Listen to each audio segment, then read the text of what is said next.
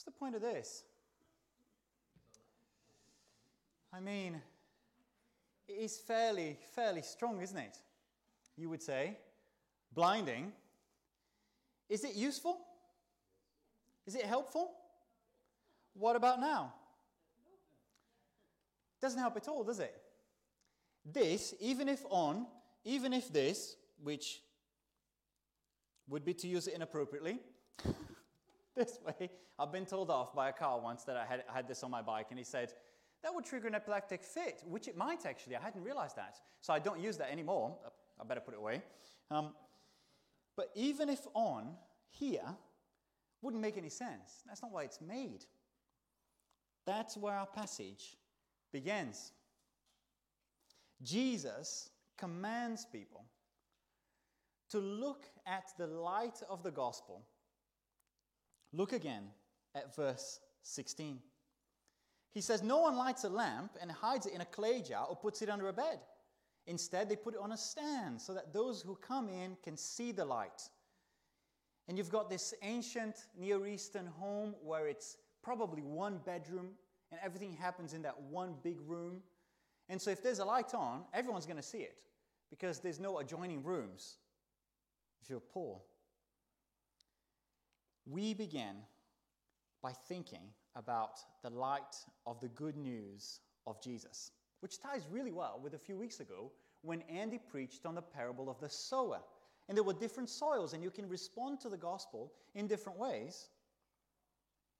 But what is our attitude to what Jesus says?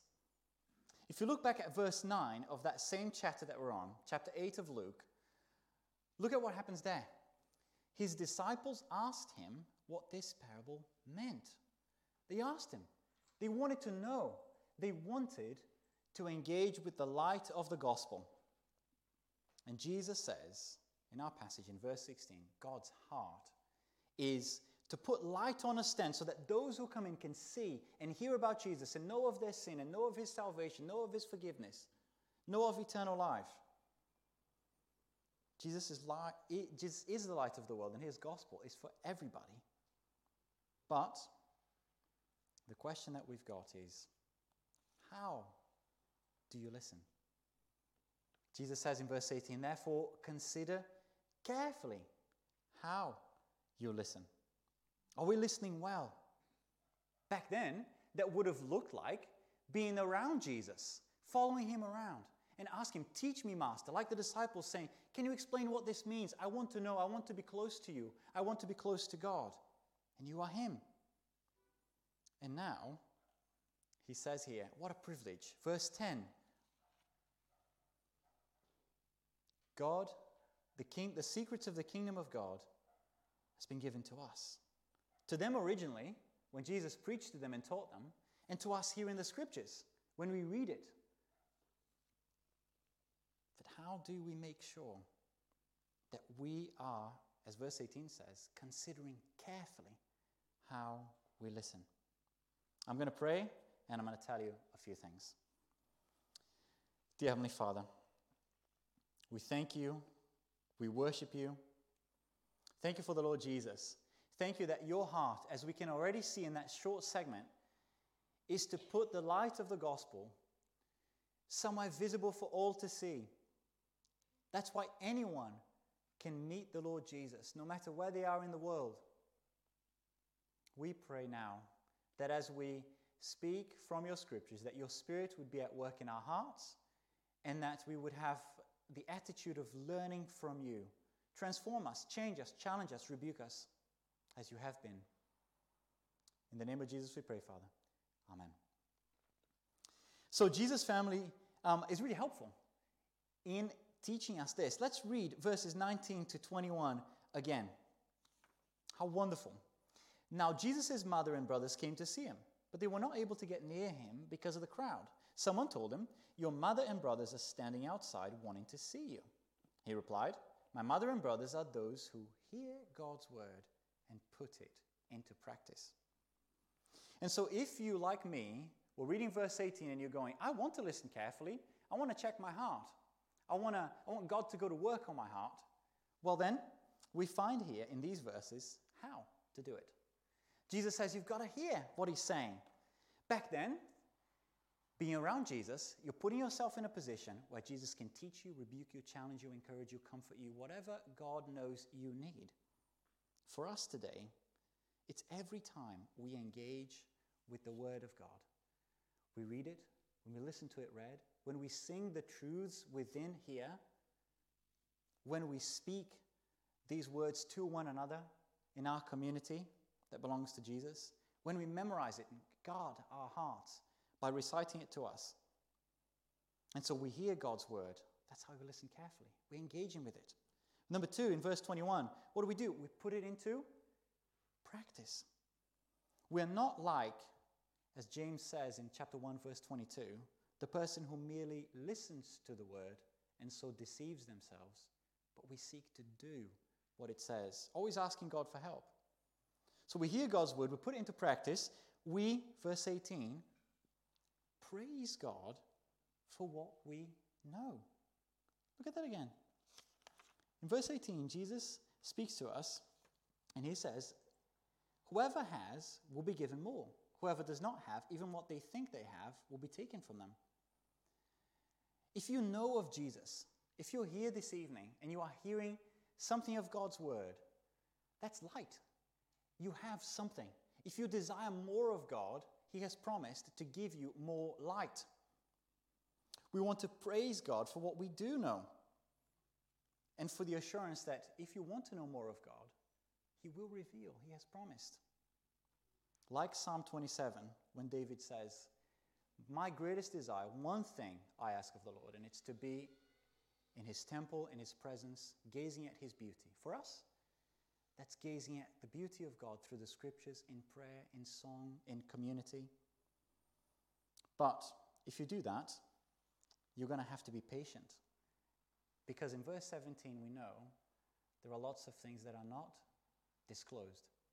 Lots of things we would love to know. A few weeks ago I referred to you a passage where, actually it wasn't here, I beg your pardon, it wasn't here. We were speaking through 1 and 2 Samuel at summer camp, and one of the questions that I would love to know, that passage where David says that he's lost his son, but he will go to him. What happens to all children when they die? I don't know. That's not disclosed. And yet, God calls me to be patient with the questions that are not disclosed, because there will come a day when every mystery that matters will be revealed in our never-ending, joyful relationship with God forever. So how do you listen carefully? You hear God's word, you put it into practice, you praise God for what you know. You are patient with what God has said. I will not reveal that now. But lastly, look at verse 21. The close relationship of family in the ancient Near East, that was paramount. That was like the relation, mother and brothers, right? Even today. Here Jesus says, do you want to be intimate as family with me? Here is what you do. Hear and obey my word. And that means we have the ability to rejoice at our closeness with Jesus, because we are seeking to hear and to obey. That reminds me of this book. I haven't read it in a long time, but one of the Chronicles of Narnia, one of the series, is The Silver Chair. And as you can see on the cover here, in the silver chair, you've got this black knight. Very menacing, very threatening to the main characters of the story. But early on in the story, they meet with Aslan, who represents Jesus, and he says to Jill, the little girl, one of the protagonists in the story, you must remember as you go on this journey to free the prince, the right prince of the true prince of Narnia, you must remember my signs. So she has to memorize and rehearse Aslan's 4 signs. And through the story, she is remembering, she is going through it, she's listening carefully. But when the time comes and she meets the very scary Black Knight, who has to be tied to a chair at night because he goes mental at night, it's then that she remembers. He screams, release me, release me. She is scared to death of this knight. But when he says, By Aslan, I adjure you, release me. She goes, that's one of the signs. I was listening carefully. Because she was listening carefully, she releases him, and they find that he is the son of Prince Caspian, Prince Rilian of Narnia. Because she was listening carefully. Jesus is saying, if you don't listen carefully, there are consequences. In verse 18, if you have no desire for the light, if you have no desire to engage with the words of Jesus, but you look at the Bible to prove what you want, or to prove what your culture wants, what you think you know, and the assurance that you think you have with God, will be taken away. It will be shown for what it is, fake. In verse 20 or 21, someone might have been mistaken. Your mother and brothers are standing outside wanting to see you. You might have been mistaken for thinking that all the family of Jesus is just those who are somehow blood related to him. Much like many people today, I'm mistaken in thinking I'm part of God's family because I inherited this faith from my parents. No. Jesus says, you can only become my family when I have transformed your heart and you seek to hear and obey my word. So there is this kind of beware at the same time as if you are a follower of Jesus, rejoice in these things. In the next sections of our passage this evening, we're going to find out what can you expect to happen when you listen to what Jesus commands, when you listen carefully to him. Well, the first thing we want to think about is listen to him when life rages. That's our next bit of our passage there. Now, some of you are a little bit older than me, and so I'm kind of banking on the fact that being from a developing country, some of the things that you watched when you were children are the things that I watched when I was a child, because we took a while to pay for copyrights and all that kind of stuff, and it took a while to migrate to our television sets, right? So some of you may know who these people are. Look at this for a second. Who's that? Anybody? Nobody. Sad. Chuck Norris! Yes, Chuck Norris. If you loved martial arts movies, you would have been seeing Chuck Norris just kick people and do all sorts of karate stuff. But then, if you don't know Chuck Norris, you may know this guy. Oh, see Agnieszka over there. She's on point. Bruce Lee and the characteristic, whoa, right, that he used to do.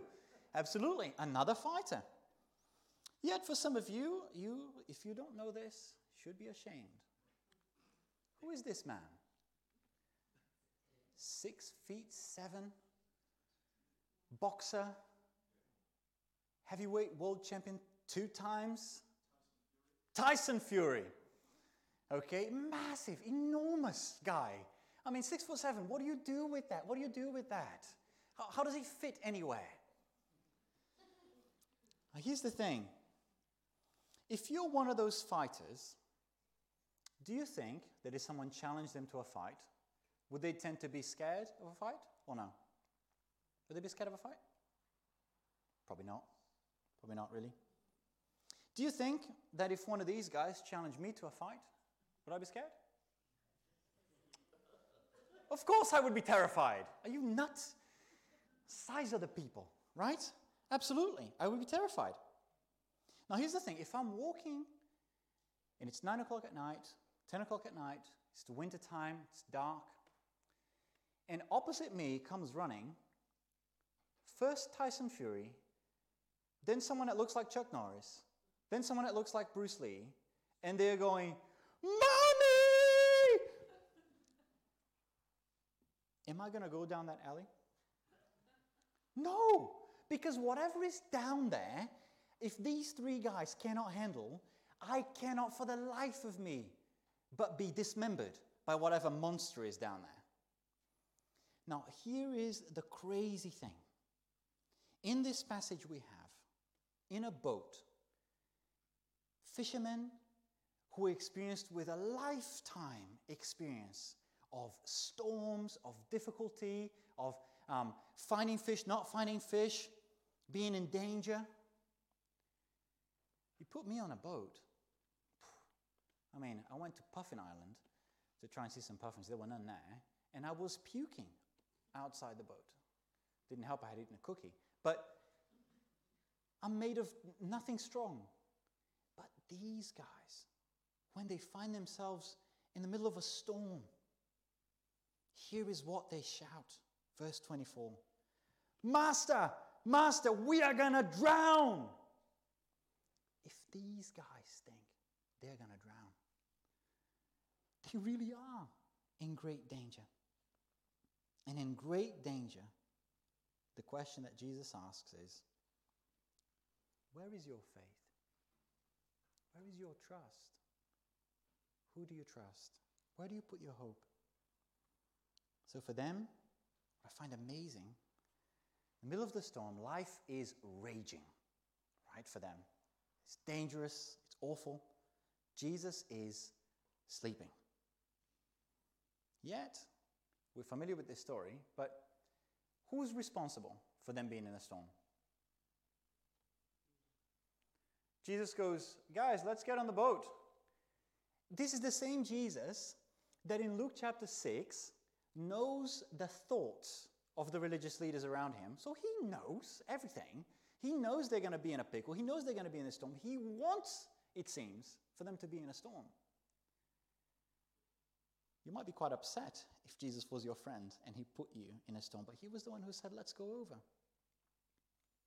And then verse 23, a squall comes down on the lake.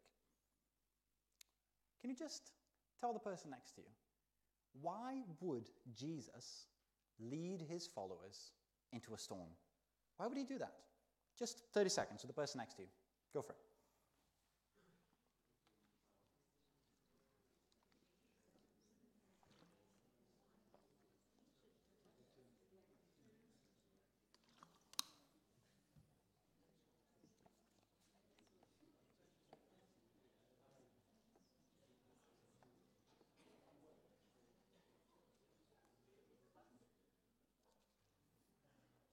Well then,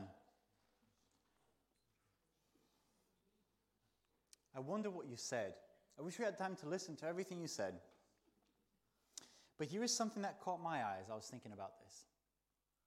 One of the very fishermen who was in that boat answered the question like this. Here is what he says. In all this, you greatly rejoice. Though now for a little while you may have had to suffer grief in all kinds of trials. I would have called that storm and thinking you're going to die suffering. These have come so that the proven genuineness of your faith, of greater worth than gold, which perishes even though refined by fire, may result in praise, glory, and honor when Jesus Christ is revealed. That's the Apostle Peter. He wrote that. He also wrote this. Still in 1 Peter chapter 4.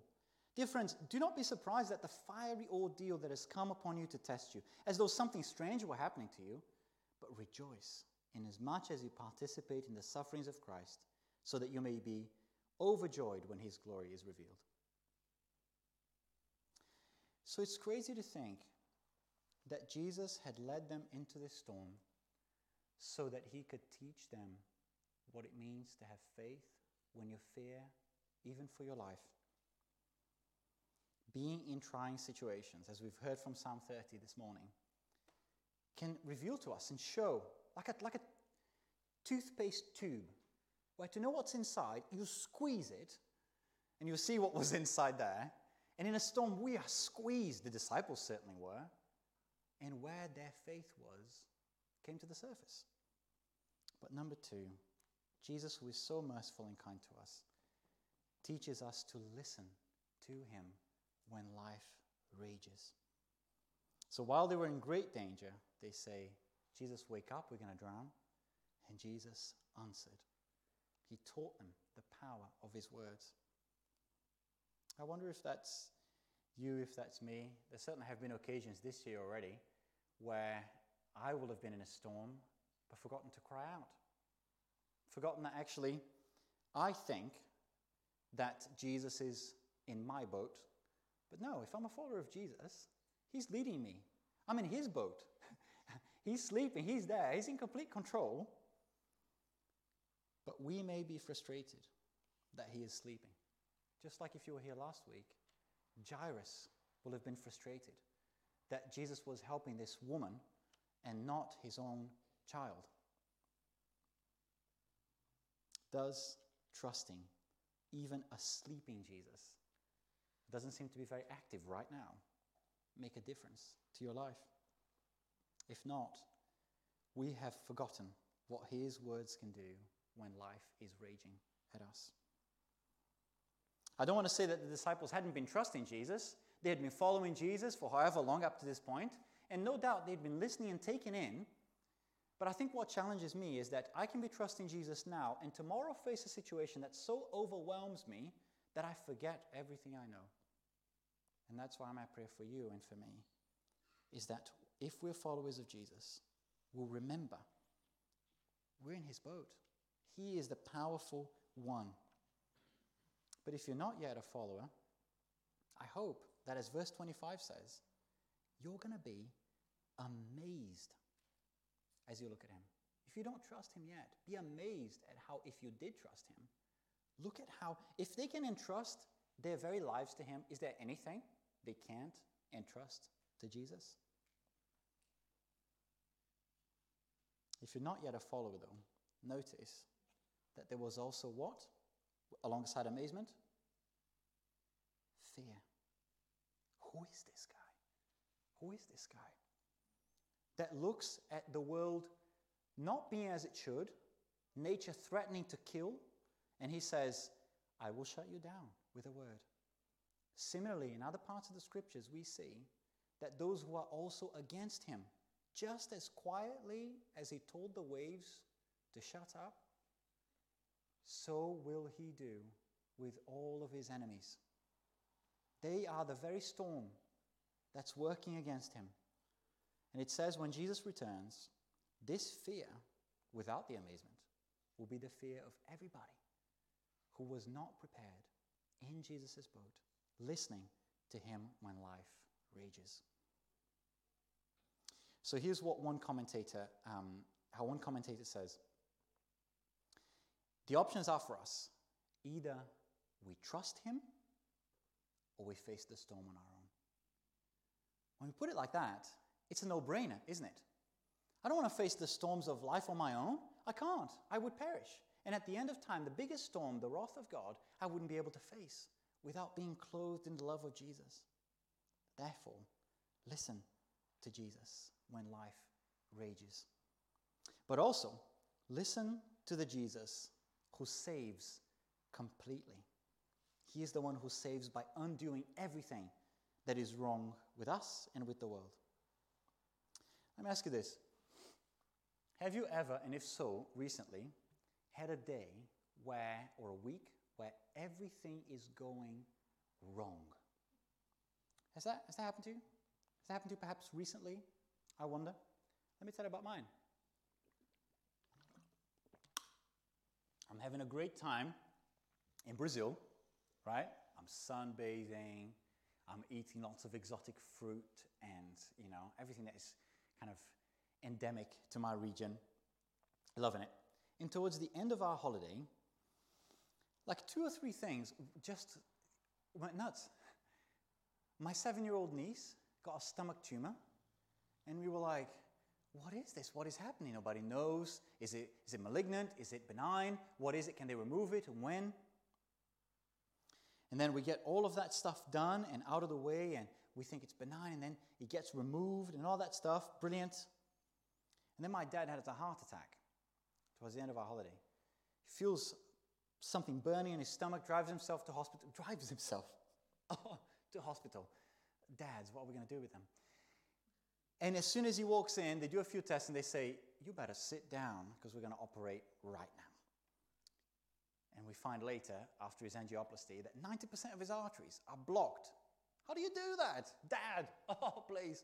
2 days later, they have to do another one and put a stent. Just when you think that you're having a great time or that you got over something else comes along. And it's like now my uncle that has Alzheimer's has had a severe fever and is in the intensive care unit. You think, man, will it ever stop? You just imagine. This is exactly, I imagine, what the poor disciples are going through as they learn this lesson. They've just faced this awful storm. They thought they were going to die. They get to the other side only to get a massive shock. The boat arrives. You just put in your foot out of the boat when in the distance you just hear. And you're like, James, what is going on? The wind is just carrying a loud moan. Oh! You're like, what is it? I mean, if this is at night, I am undone already. But wait, the man who comes from a distance not only may have chains hanging from him, he is naked, dirty, and screaming. How do you feel at this point? Just tell the person next to you as the lights come on. How do you feel?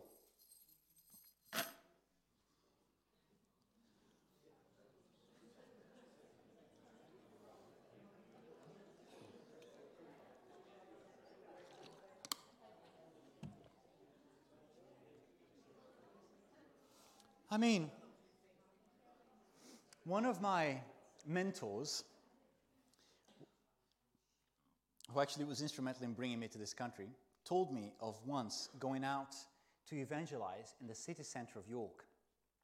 And he gets there, into the city center, and there is a dude in a group holding a chain. And he's just doing this, and he's going, "Oi, are you the God Squad then?" And he's going, no, we're not. We're going home. Because this is how you feel when someone like this, threatening, is shouting at you, "What do you want with me?" This is what you would think. Look at verse 28 and tell me, who is actually scared? Who's scared? The demons. Isn't that mind-boggling? Isn't that mind-boggling? I think of how dark powers of evil are portrayed in all of these movies, The Exorcist, or, the latest one on Netflix, The Sandman, or John Constantine. The demons are powerful, and they're screamy, and they're scary, and they're, not afraid of anything. These demons in this man meet Jesus and they say, "I beg you, don't torture me. Don't send me to the abyss." Can you see that? That's in verse 31. They beg Jesus repeatedly not to order them to go into the abyss, the realm of the dead. Because if the disciples had asked the question on the boat, "Who is this?" the demon has answered. Can you see the answer there? He is the Son of the Most High God, who can throw demons back into the abyss. And there are lots of things I don't know about this passage that I wish I knew. What is this whole thing about the pigs? Why pigs? Why is it that on this occasion they get to repeatedly beg Jesus?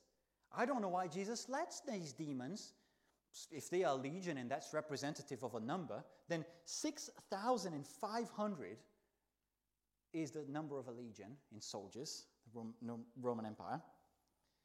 Why is it that Jesus allows this? I don't know. I do know this. This passage is telling us we must listen to Jesus, because only Jesus can save completely. Only Jesus can reverse everything that is dark and evil about this man's life. Only Jesus can touch every area of life and undo what evil has done. Look at this poor guy, verse 29. Demons had seized him many times. No one in his community could help him or even hold him back because of his super strength. He's breaking chains. And yet, we find in this passage, Jesus is the one who can rescue, with his powerful words. But notice this. What this man needs is much more than just the cancellation of a debt or a ticket to heaven. He needs Jesus to undo all of this stuff in his life. So he needs a rescuer who would answer the question of verse 28. What is it you want with me? Who would answer it like this? Listen to 1 John 3:8. The reason the Son of God appeared was to destroy the devil's work. I love that. That makes a Pentecostal man out of me. To destroy the devil's work. Hallelujah. Jesus is able to punch the devil in the face. Because look at this poor man. In our TV, demon possessions and the powers of darkness are very scary. Here, this man is not scary to Jesus, but look at it. Follow it with me. Verse 27, he has many demons. He has no clothes. He is humiliated, this man. He's naked. He's in the tombs, unclean. He has no house, no place to call home. He's alone. He's unloved. He is homeless. In verse 28, he is screaming, taken over by other voices, not his own. And in verse 29, even though he can escape his physical chains, he's imprisoned by demons that drive him to places where he is alone, to solitary places. And yet, after he meets Jesus, who has come to destroy the work of the devil, here is the work of Jesus. Look at verse 35. People saw that the demons had gone. That aspect of the fall, of living in a sinful world, was undone. He is now clothed. His humiliation was taken away. He is free to go home because Jesus tells this man, go and tell everybody in the town. You can go home. There is now a community. Verse 35, he's not screaming anymore. What is he doing now? Sitting and learning at Jesus' feet. And he's doing that in his right mind. They all saw that the man had been. Look at verse 36, the very last word. In the NIV, cured. But that Greek word is a word that can mean cured, saved, rescued. Because what I'm putting to you this evening is that sometimes we think of being a Christian as this is a ticket to heaven and it's all about when I die. That would have been nonsense to this guy. He would have said, no, Jesus changed everything about me. I was naked in chains, in tombs, without anybody, and Jesus has changed all of this stuff. There's no area of my life that Jesus has not touched. How would you feel if you were that man? Little Tiago was in primary school, eating his coxinha, which is a lovely chicken snack that's deep fried, when suddenly little me gets sharp pains in my tummy. I'm writhing at this point on the ground. They call my family. I'm rushed to hospital. It is what? A burst appendix. We do a successful operation. And then a few days later, another operation, because somehow there's full of pus in there. I hope you're not going to have dinner after this. But how do you think I felt towards the doctor who came and spoke with me after all was said and done? Man, was I grateful.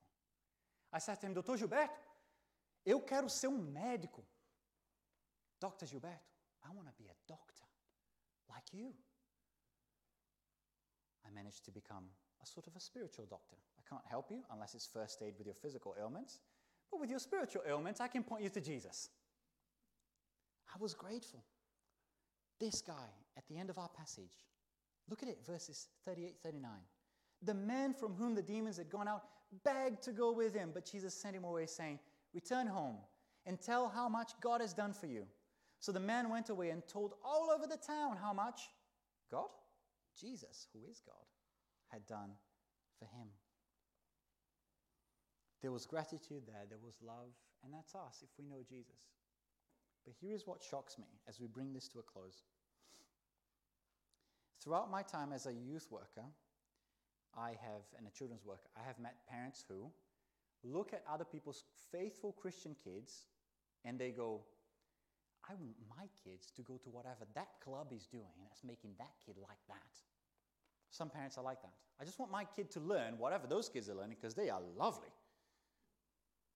And yet, I have also met other parents who would see a faithful Christian child obeying their parents and reciting the scriptures, singing it. And they would say, I don't want any of this brainwashing in my family. They will never go to anything vaguely spiritual. Because if they do, whatever this is going to demand something from my child, from my family, from me that I don't want to give. Here, these Gentiles have just lost a whole herd of pigs. They couldn't see, possibly, what they stood to gain by listening to Jesus, who can save completely, who can save and rescue every aspect of their fallen lives. So instead, they told Jesus, go, leave. And I think Jesus did the scariest thing that I can find in all of the scriptures. Verse 37. He got into the boat and he left. That's scary because that means those people who are perhaps here this evening or whom we know who would say, Jesus, I just don't want anything to do with you. Jesus gets in the boat and he leaves. Even though mercifully, he leaves someone to tell the story of the gospel, to continue to give them light. So I wonder as we finish, which will we be? Eager, people who are eager for Jesus to touch every area of our lives, like this man, so that we will be a trophy of the grace of God. Yes, God, come and touch any area of my life. Show me where I'm going wrong. Show me where I'm not trusting you. Show me which storm is in my life right now that I'm just forgetting that you are powerful. Or are we people who are eager for Jesus and his words to leave? My prayer is that we will do this. Listen carefully to the words of Jesus. That we're going to listen when life rages at us. And remember, Jesus is still there in his boat. And that number 3, we're going to listen to Jesus knowing he saves completely. Every area of our lives, he can put his hand for good until he's finished with us in eternity.